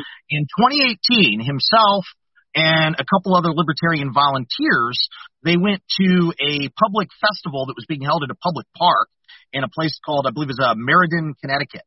And the festival was open to the public to come and go. It was in a public park. There was no admission charge. Anyway, they had every legal right to be there gathering petition signatures. And they were run out of the park under the threat of arrest by the police and apparently under the orders of the mayor. And so now Dan Reel, he is not an attorney, but he's a professional paralegal. Like he's a paralegal. That's his job. For what he does for a living. And anyway, he knew how to go about filing all the paperwork for a lawsuit. So he sued them, and they won a $37,000 settlement. And, Dan kept like $5,000 for himself just for the hassle of doing it. And they actually donated the rest of the settlement to the Libertarian Party of Connecticut. So after this happened, I thought, well, wow, the people on the LNC should, because I've been talking about this for years. I've been saying for years that libertarians, we could have laws. Basically, pretty much every time the Libertarian Party does a petition drive anywhere in the country, these type of problems happen just about every time. And I thought, well, now finally the people in leadership positions of the Libertarian Party will look at this example and they'll say, hey, we can win these lawsuits. I mean, the case law is already on our side. The Constitution's on our side. There's oftentimes statutes on our side. But unfortunately, nobody's done anything since then. Now, there is a libertarian in Los Angeles, and I know you know who I'm talking about because I know you've interviewed this guy before, and that's Kevin Shaw. And he was involved in the campus Libertarian Club. I think it was Young Americans for Liberty, the Libertarian Club started by Ron Paul. And he was out. He wasn't petitioning, but he was out handing out copies of the Constitution and, just talking about liberty and telling people about the Young Americans for Liberty Club on the campus, which is perfectly legal activity. He was standing in the public walkways of the campus doing this. And this was at a community college in Los Angeles. I think it was Pierce College. And anyway, they called the campus cops on him. They told him he couldn't do it. So he got help from an organization called The Fire, which stands for the Foundation for Individual Rights and Education. They're kind of like a free speech group, but they only deal with college campuses. And I have contacted The Fire myself, but they've told me they will only take your case if you're a student or if you're faculty or you work at the college in some capacity. But since he was a student, they took his case, he sued, and he won a $50,000 settlement, or no, I'm sorry, a $200,000 settlement. I don't think he kept all the money. A lot of it went to the fire. But anyway, as a result of that court decision, all of the community colleges in Los Angeles County stopped harassing people who were engaging in free speech activities, including, petition signature gathering. So I thought, hey, that would be another example of a libertarian, winning one of these cases, and that maybe other people in the Libertarian Party would say, hey, we should start doing this more often. We can protect our rights. Yeah, we can make some money. And a lot of times when you get a victory, they start to back down and they leave you alone in the future because they're like, oh no, we don't want to get sued again. And so, but unfortunately, nobody in the Libertarian Party has stepped up to do anything. Now there have been like a few incidents here and there where somebody in the Libertarian Party made some phone calls, or maybe a Libertarian attorney threatened to file a lawsuit. But for the most part, nobody's really done much of anything. That's one of the things I'm disappointed about, and that's one of the reasons why I ran for LNC. I did to be on the Libertarian National Committee, but unfortunately, I didn't get elected. But I've run for the LNC. I guess was it 3 times, and I've lost all 3 times. But anyway, yeah. So that one of the reasons I was running was because I wanted to try to improve LP ballot access operations. Here's another thing a lot of people don't understand. Andy, we're gonna get you on the LNC in 2022. It was. Well, I'll just see what I'm doing then, but maybe. I really admire your persistence, not just your commitment to the party and persistence in what your work and contribution to the cause, but specifically in running for LNC 3 times. And I thought for sure this year that you were going to get it. And I really think it was because of some of the chaos and manipulation around the convention because of COVID and that nonsense was really probably the only reason. One thing I didn't like to happen at the convention was they took away speaking time for LNC candidates, not for chair, not for the chair, vice chair, but for the other people running.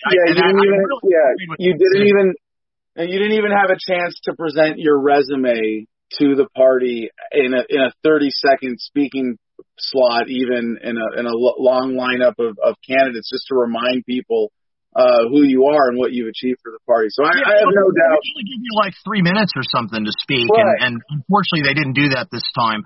But anyway, one thing a lot of people don't realize, they'll just look at, oh, geez, I have to go out and get all these signatures. Isn't this a pain? And this law is really terrible. And there's a certain element of truth to that. I can understand why people would say that, but it's also part of the campaign. Yes, that is bingo. You just hit the nail on that. A lot of libertarians don't understand that is a part of the campaign, and it gives you an opportunity to go out and you get to talk to the public.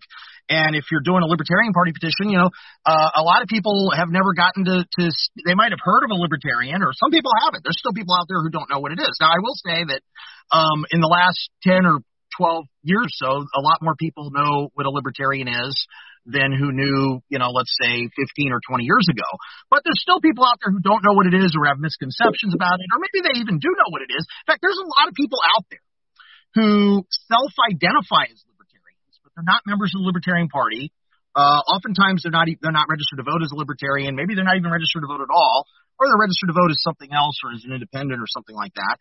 But they're actually libertarians. And I've run into them a lot while petitioning. In fact, several years ago, myself and another libertarian activist petitioner, a guy by the name of Jake Whitmer, we came up with a contact list, a contact sheet to carry for people to carry while they were petitioning, and that they could get, like, if you run into somebody who says, yeah, I'm a libertarian, or you tell them what a libertarian is, or you give them a world's smallest political quiz and they score in the Libertarian Quadrant, asking them, hey, would you like to be on the contact list for the Libertarian Party? Let's take your information.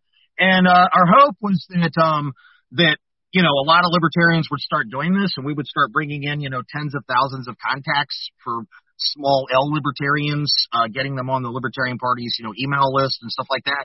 And unfortunately, it never took off. Nobody else was really doing it.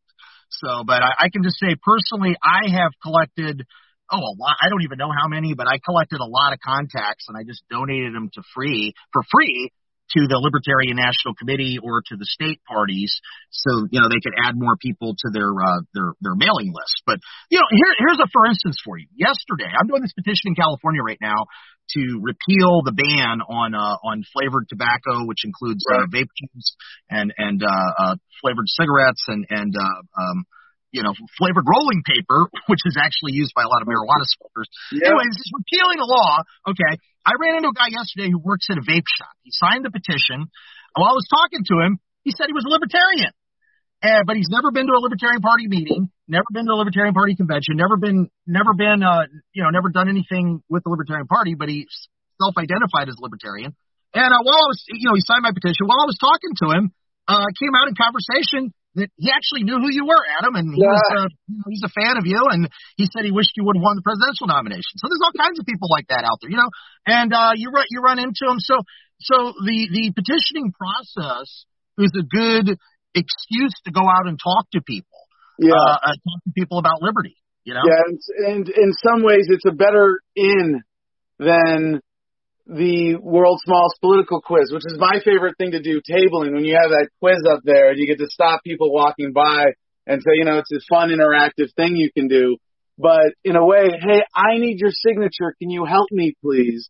It's almost like that. There's a con where, you convince someone to do you a favor by doing them a favor first, or and once they feel like they've done you a favor by signing your petition because you have a real reason, because you're going, hey, the government is standing in my way from, me giving you a choice on this election.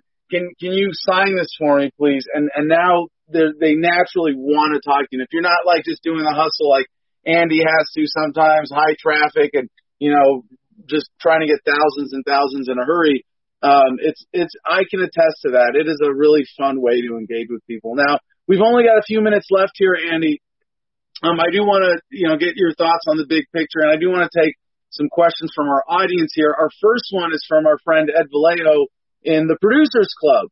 And for those of you who don't know, yes, this is the best way. You can actually talk to me during the show. This is what I'm watching, is like my producer notes. I am watching the Telegram group for the Producers Club while the show is happening. And so if you want to get questions and comments in here for Andy for this conversation, you can put them on YouTube. You can super chat us. Jim will pull those up. But we're going to start with Ed Vallejo here.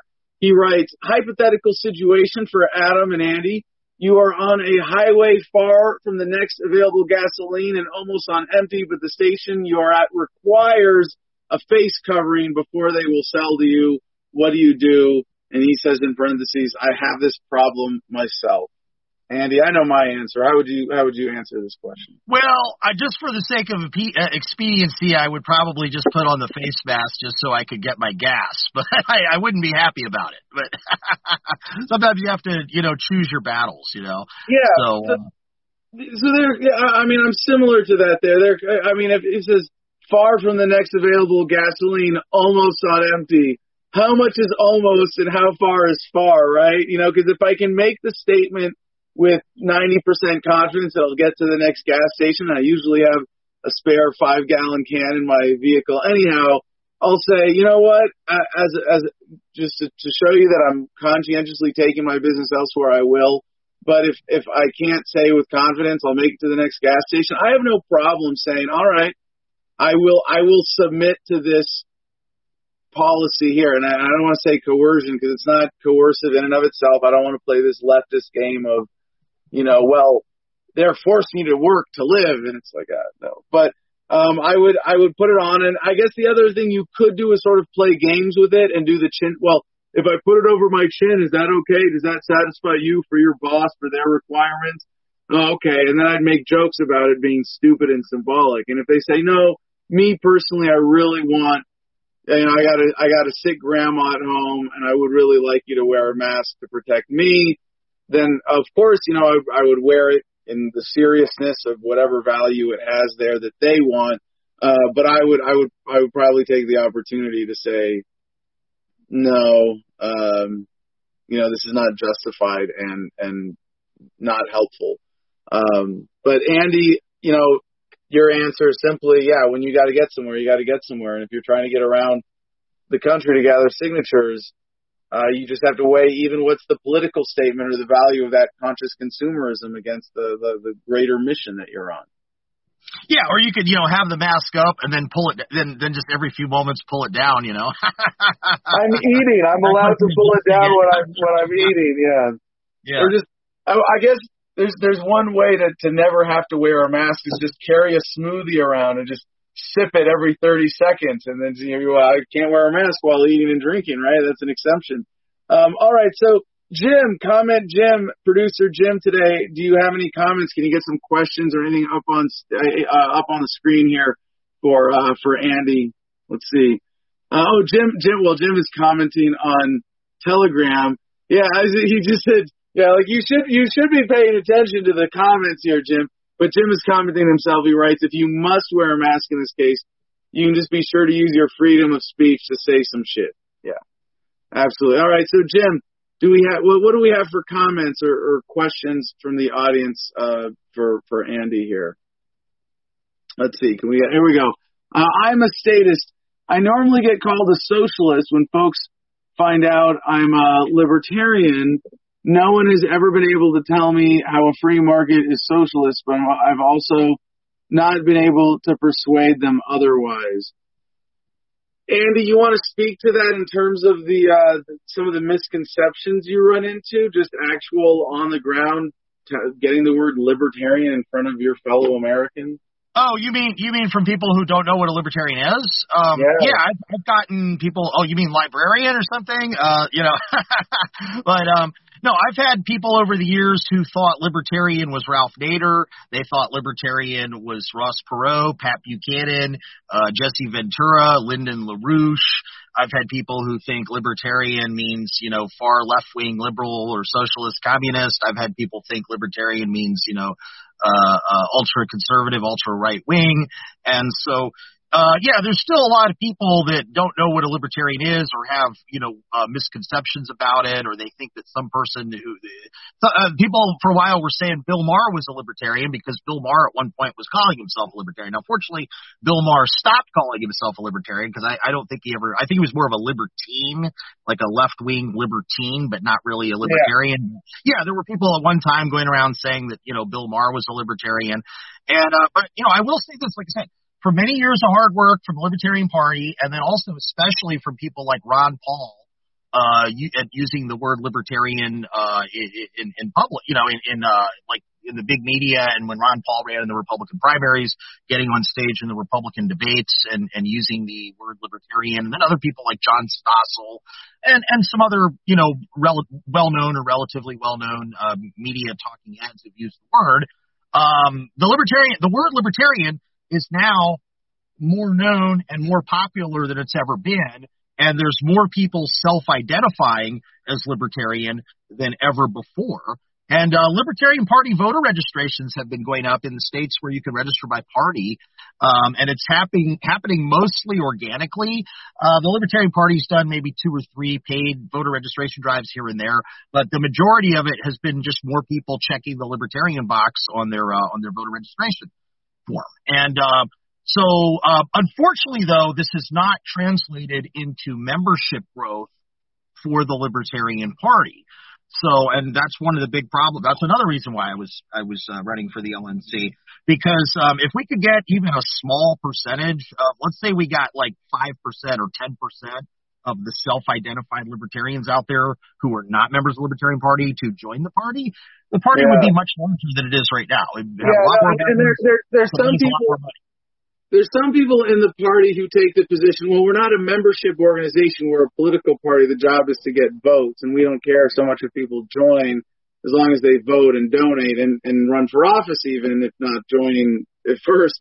But it's very short-sighted and playing their game. I think for the Libertarian Party, when we get people to join, they're joining an organization that is the centerpiece of a bigger movement. And they're getting a definition and a community. And I'm very suspicious of people who say that we should have a non-membership based model for the LP, or people who hinder those efforts. All right, Jim, we got time for at least one more question comment here. Mark Jason Walker writes, Andy, the cops that arrested you in Maryland were tools, weren't they? Good question. Yeah, no, and it sounds like in that case, Andy, to go back, you didn't really get arrested for petitioning. You got arrested for failing to be immediately obedient. Well, yeah, and then also because in the case of Maryland, I wanted to record them telling me to leave because right. You know, like a day or two or so before that happened, another petitioner was working in the same county, and he got ran off a community college, and they actually gave it to him in writing that he had to leave the community college. So I thought, well, I should get something in writing as well, and but they wouldn't give me anything in writing. And I tried to record them, and that's when they grabbed me and sprayed mace in my eyes and cuffed me and took me off to jail. But anyway. Yeah, a lot of cops are jerks. Now, like I said, every once in a while you'll have one that will back up your rights, and it happens more likely in some states than others that they'll back up your rights. But every once in a while they do. But most of the time they don't. Most of the time they don't. Andy, we just have a couple minutes here. I want to get to one more comment here. Girl from South. As a longtime registered no party voter who votes Libertarian, I like not being associated with no party, but after seeing this, I may take the plunge. That's a great comment. Thank you. And I'm appreciative that there are a lot of people in our audience, with Adam versus the Man in that position who actually do understand libertarianism, but are just have certain reluctances to be involved with the party. And I've always said, run a paper campaign even, and use it as an excuse as an activist to just get out there and speak your message for free in ways that would normally cost you a lot of money. Just punk the system. Even if you start even with just that, and you respect the Libertarian Party message of ethics and the platform, you're more than welcome. And people like Andy might even help you get signatures to get on the ballot if that's necessary for your campaign. In most, it's not. All you got to do is, sign up or give them a couple $100. But Andy, what would you say to those people in our movement who are absolutely hardcore, get the message libertarians, but have some reluctance to being more involved with the party? Well, I can understand, some people just don't want to join something, or they like to be registered as an independent or nonpartisan. And like I said, half the states don't register by party. So everybody in like, let's say Washington or Virginia, or Indiana, they don't register by party in those states. They're but the other half of the states approximately, you do register by party. And I'm pretty sure South Dakota does register by party. By registering as a libertarian in some states, you can help keep the party on the ballot, because in some states they'll determine ballot access by how many registered voters you have. And so it helps with that. Now, as far as joining the party, it helps with candidates not only getting ballot access, but getting some kind of support network. Because if you're a member of the Libertarian Party, you'll have a support network of other Libertarian Party members all over the country. And if you're trying to go it alone as an independent, it's a lot harder to do that. So, for those out there who are not happy with some things the Libertarian Party is doing, well, my question to you is, did you show up at the convention? Did you show up at a meeting? Because you can't, you can sit there on the sidelines, but if you're not happy with something the party's doing, then get involved and do something about it. The way I've said it is I've yet to hear a single complaint about the Libertarian Party, even that you didn't like the nominee for president, that couldn't be changed by the person complaining showing up and doing something about it. Because even this year, the difference between the top two or the final two presidential candidates for the Libertarian primary, it was really close. You could have pushed it one way or another with one person's effort that way. And there's so many other things, most of the complaints about the LP, honestly, they're bullshit excuses for sitting on the sidelines, or they're troll comments that don't make any sense. Like people who are saying, well, I can't vote for Jorgensen because she was too friendly with Black Lives Matter. And you go, as opposed to being friendly with the bankers and the military industrial complex and all the pedophiles in government and every other, everybody else in the deep state, really, you have a problem with her being friendly with, and it's like, no, that's, you're revealing that you got something else going on. And I think there are a lot of trolls who take that position to be critical and keep people away. This is the modern version of COINTELPRO and with social media trolling.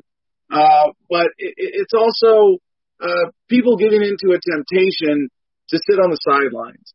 And I won't sit here and say you have a duty or a responsibility or an obligation to join the Libertarian Party and be that get them signatures gathered in the reign libertarian like Andy here. But don't be sitting on the sidelines, and don't let petty excuses stop you from jumping in. And if anything, the Libertarian Party provides you, just by membership, showing up to county meetings, if that's all you want to do, a very easy on-ramp to more meaningful and satisfying activism like Andy has found in his vein as, I think, our best resident ballot access and signature gathering expert. Andy also has a YouTube channel, Libertarian Revolution.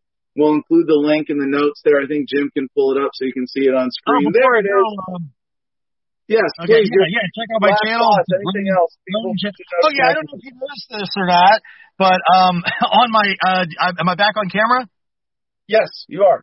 Oh, okay. I was going to say, on my shirt, I've still got the freedom pin that you gave me at the LP of California convention. So, I forgot it was on the shirt, and one day I had this shirt in the laundry, and I pulled, it was some metal thing, and I was going to take it off, and I was like, oh, wait a minute, that's my freedom pin. So I've kept it. It's been on this shirt since I last saw you at the Libertarian Party California State Convention back in February of this year. So it's kind of fun. I forgot it was on there, and it's still there. So yeah, I figured I should wear this it would be appropriate for the show. All right, Andy. If someone wants to get in touch with you directly, email, phone, what's the best way? If someone wants to, I imagine there are going to be some people who watch this who have follow-up questions. How do I get started doing what Andy's doing? How do I find my own way in? So what's the best way for people to get? Send me an email at libertarianrevolution@protonmail.com. libertarianrevolution@protonmail.com. There you go. For those of you, if you, one thing I've said is, like, if you're a libertarian and you live in a state that has an initiative or referendum process, and there's a pro-liberty, ballot initiative or referendum or a recall where you can remove a politician from office with a recall petition, and go out and get some signatures on it, because it's a good opportunity to talk to the public, and it's a good opportunity to hand out, Libertarian Party pamphlets, flyers, whatever, get contact information from people, and you can also get paid to do it. I mean, there's groups like the thing here in California. You could go get paid to talk to people about a pro-liberty issue and help get it on the ballot, and you can help build the Libertarian Party at the same time. And we need to have more libertarians out doing this type of stuff, because frankly, there aren't that many. Most of the people out, gathering signatures are not libertarians. So it's a good way to get out and talk to the public and help, spread a message and build a movement. Heck yeah. Thank you so much. And you can get paid at the same time, So, of course you can do it as a volunteer too, but I'm just saying if you have financial concerns, you can make some money at the same time, and you can get paid for your activism, basically. You get paid to go out and talk to people about liberty. That's the dream. Yeah. So, right. Anything else? All right. Thanks a lot. Thanks so much for your time today. Okay. All right. Appreciate it. Stay in touch.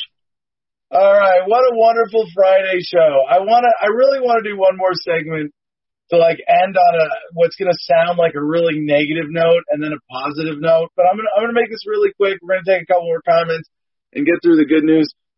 But this was on Market Watch today, and Drudge Report opinion, half of Americans over 55 may retire poor. I'm going to come back to the story. This is like a teaser for Monday. By the way, Monday, we have Lynn Ulbricht. That's right, Ross Ulbricht's mom, the patron saint of libertarian activist mothers, joins us for the show on Monday. Very excited about that. It's Friday. I guess I should wait until Jim is reading comments to smoke. But this next story, just real quick.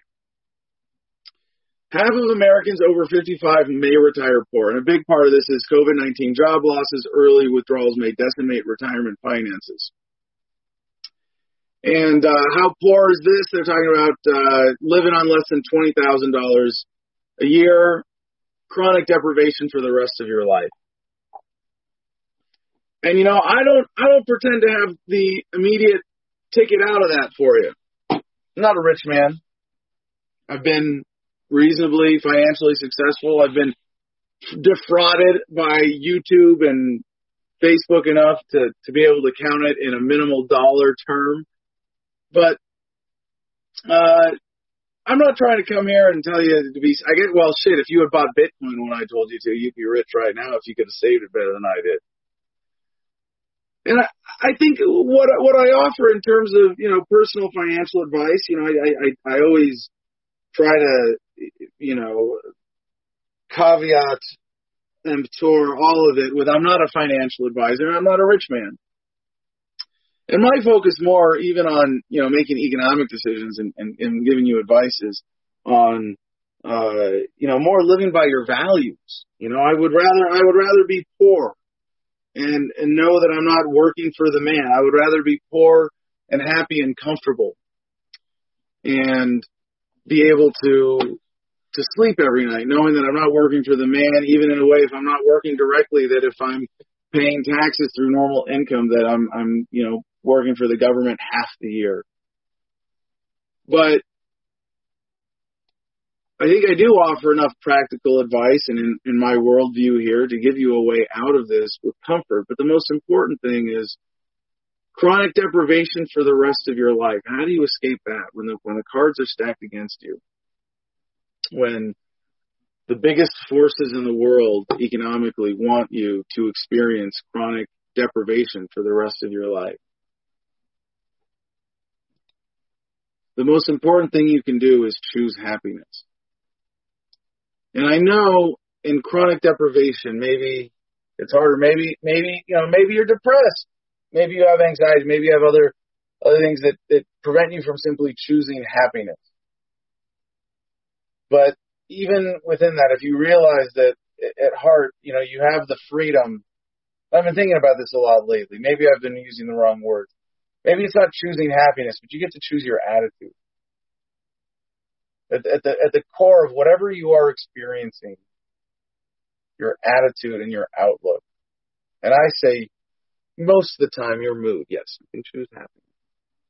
That's your choice. And if I can give you,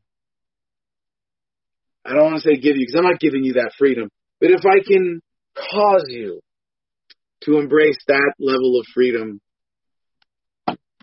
then I can sleep well at night and be very happy and satisfied with my work and hope that I can, my words somehow encourage you to choose that positive attitude for yourself and thus never experience real deprivation. All right, so Jim, get yourself up on stage here. Let's put a bow on this wonderful week we've had so far. I think it's been a great week. I think it's been a lot. I felt good about this week. Yeah. You're not wrong. CJ's coming back next week. It's only going to get better from here. It's all, what's the proper term? It's all downhill from here. Right? CJ's got it. I got a funny comment when you guys were talking about the masks and everything. Noble Phoenix chimes in, our newest Producers Club member, that is.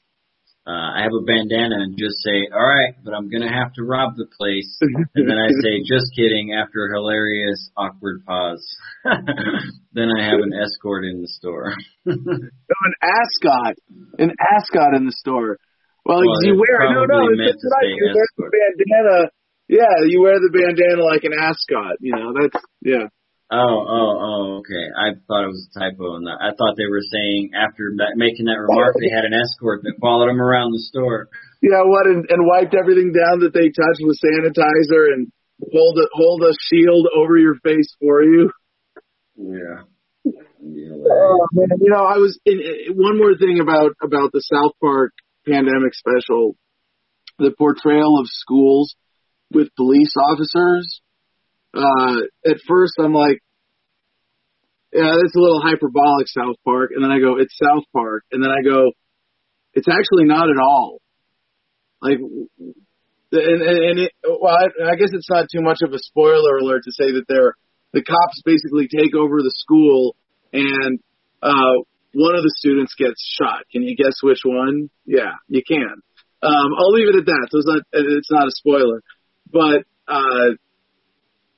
we've seen in real life videos of children being assaulted because cops were called to schools.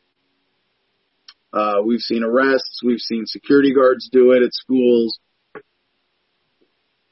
If anything, again, and just saying go South Park, it really has a tour de force. In some ways, they managed to be understated.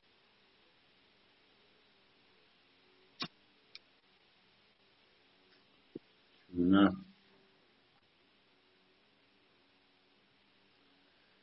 Hoot Johnson says, at Noble, at least your neck won't get COVID then. Ha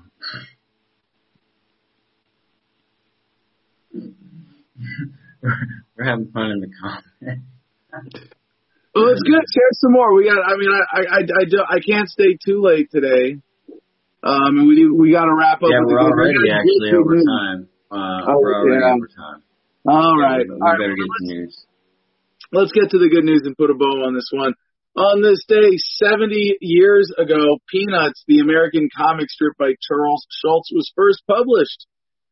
He drew the comic every day for 50 years, producing an astonishing 17,897 episodes. Yeah, wow. With a readership of around 355 million in 75 countries, it was translated into 21 languages, earning the artist more than $1 billion with merchandise sales.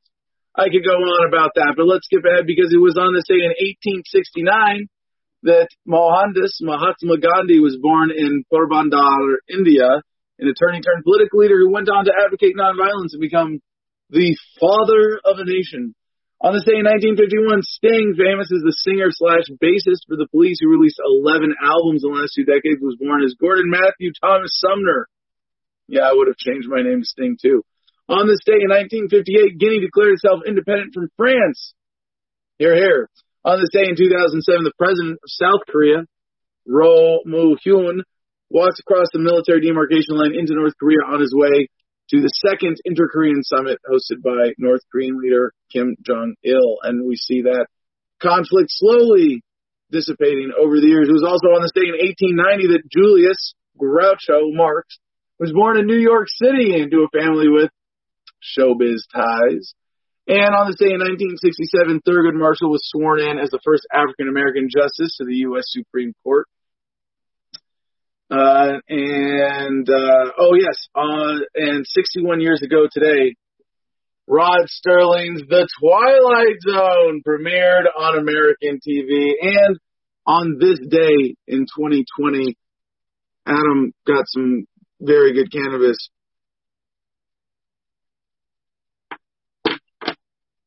To enjoy while wrapping up a fun week of Adam versus the Man. Thank you all so much for being a part of it. Peace and love, y'all. Choose happiness and be excellent to each other.